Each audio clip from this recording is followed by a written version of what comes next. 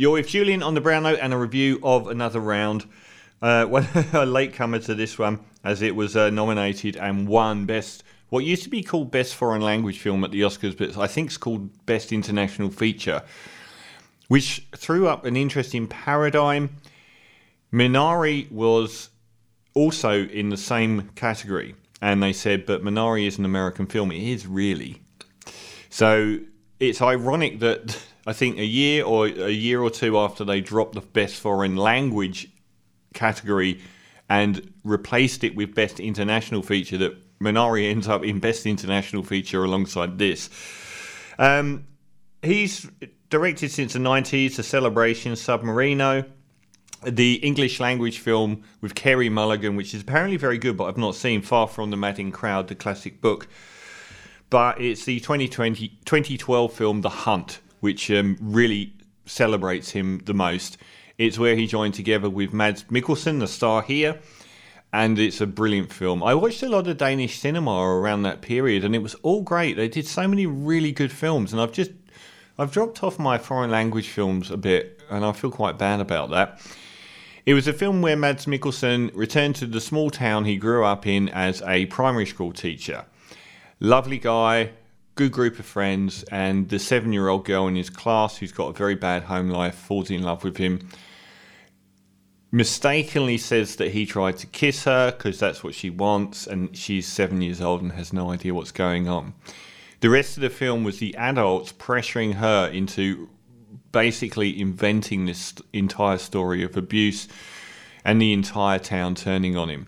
Arguably the career peak of Mads Mikkelsen as an actor, an incredible... He's such a good actor because he can do that incredibly good Bond villain that he did in Casino Royale, and do that very sort of sternness. But he's such a soulful person as well that he can do very quiet emotion, something that Northern Europeans know all about. Quiet desperation is the English way.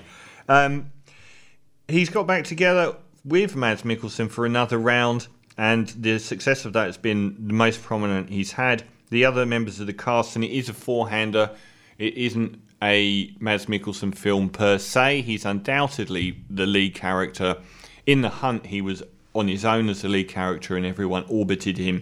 Here it's about four friends: Mads as Martin, Thomas Bo Larsen, Lars Ranthe and Magnus Millang. Most of those people will be immediately obvious to a lot of film goers. You'll recognise their faces. You won't know where you've seen them, but you do know who they are. The setup for this is wonderful. They're all teachers, and they all teach borderline college-age kids in this same school. One's a PE teacher, and they've been friends since childhood. The film opens, and it's a painfully brilliant performance by Mads Mikkelsen in the opening 30 minutes of this film as a guy that has withdrawn from life. His wife can't stand him anymore and just talks quickly and loudly whenever she's in the room, just so she doesn't have to spend too much time. He is obviously suffering from very deep depression. He has completely withdrawn into himself. His confidence is zero. He has zero self-confidence, and he knows that everything is gone from his life. It's really quite heartbreaking. The children he teaches, probably like in their late teens, feel the same. And in a really painful moment, which I think leads to how people like Danish people and Dutch people and Swedish people can actually do things like this. The kids hold an intervention with the parents to say how bad a teacher he is, and that's quite painful to watch. And then one of his friends says, like, he won't drink either, but they have a celebratory birthday dinner, and finally he has a glass of a vodka, and then a glass of wine, and then it all comes out, and he starts crying, and it's the first time we see shoots of life touch this man. And one of his friends comes up with this idea. There's a philosopher, or something like a philosopher, that speculates the human body should have 0.05 blood alcohol limit, and we have 0 as standard. And he believed that we should have a 0.05. That's our natural state. At that state, we become our best selves. And below that state, we are more miserable and less effective in dealing with each other and less proficient in our endeavours. And that's a drink drive limit. So they start this trial where academically and mentally, because of their own personal situations not being great, they decide to maintain that blood alcohol level all day and to focus on what Ernest Hemingway did, which was switch off at 8 o'clock at night and just maintain all day at school teaching these kids. It's not the most responsible film. Does art have a responsibility to be responsible? I think art has a responsibility to the human spirit, and that's it.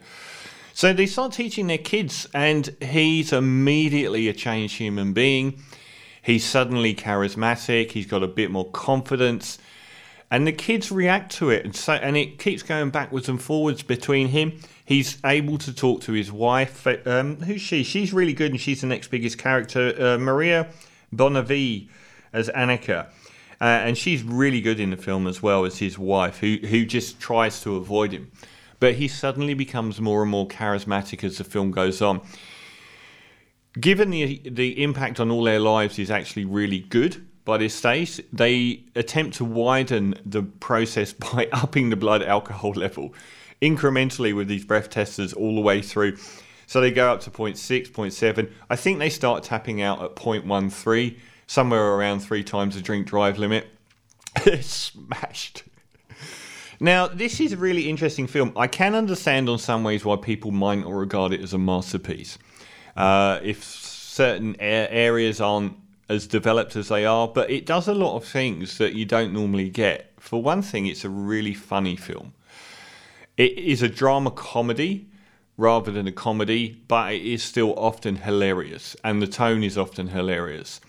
But it's also a really good drama as well, because we get really deep dark passages about their personal lives and who they are as people. But the thing that really took off for me here was it's the human spirit. It is so in touch with the human spirit. It is quite rare nowadays to see a film that will focus on men of a certain age going through a midlife crisis. I know midlife crises have been overdone in films, but not quite in the way that this one's done. Mainly they're like, men that are bored. These people are like Mads Mikkelsen character has been erased from the earth. He's got nothing left and he's in agony. He really is in pain. And it's about reconnecting with who you were when you were 20 and when you had confidence and dreams and when you were a dynamic, interesting person that people wanted to listen to. And I really loved the way that it did engage with the human spirit in such an often uplifting way. And it didn't shy away from darkness. It didn't shy away from a suicide. Most of it also didn't rely on the Western world punishment angle in movies, which is where someone that does a bad thing gets punished ultimately for it. Which is why I love Ferris Bueller. It's one of the only films where someone does relentlessly bad things and gets away with all of it. Most of the time they get punished, and I kept waiting for them, not remembering it was a European film, to wear their comeuppances for their drinking. And they really don't. Bad things happen to them, but most of the worst things that happen to them would have happened anyway. And in Mads Mikkelsen's case, it's arguable that it would have been much more prolonged, the bad that happened to him, and that he might have solved it by drinking. So they even give one of the students to start partaking in this philosophy of life. The drinking stuff is hysterically funny. They go so far overboard, you are sure that they are going to come a cropper, but with the skill of a mountain goat, they manage to sort of dance through towards the end in a better shape. And this film is full of little triumphs and rousing moments that make you feel full of life. It makes you feel like these people have been pigeonholed into this non-existence and are suddenly alive again and suddenly able to interact with other human beings and feel life. All of it, even the bad, actually feel things again. And there are triumphs all the way through. Mads Mikkelsen is magnificent. I've rarely seen him in a film where I haven't said that he was brilliant. If he was really focused on him a lot more, maybe it would have been he would have got nominated for an Oscar as well. I don't think it would have been a far stretch if he had, but it isn't that kind of film. It's not really punishing, and it aims for equal comedy as well as drama, and it rarely gets that much in the way of Oscars anyway. But he got a couple of nominations and won one. So this is a really good film, and I can see why some people sort of put it in the 7 out of 10 category a bit. But there's so much here that's philosophically interesting, about the connection we have with life and being dynamic and charismatic and entertaining and engaging, and how we get what you give with other people, and about how that feeds you, and about how getting older we close ourselves off and become these very conservative, almost humans. So the final 10 minutes is some of the most euphoric you'll ever see. You've probably seen the clips of them dancing. So it ends on absolutely the most triumphant moment, probably the most fun dancing moment since Call Me By Your Name. And I left feeling a lot about life, feeling quite euphoric, feeling like I'd had an awful lot of fun, yet had also enriched myself watching it. So I am going to give it a very strong 9 out of 10 for Another Round. This is from last week's feature album by the Dropkick Murphys, which is a wonderful, wonderful...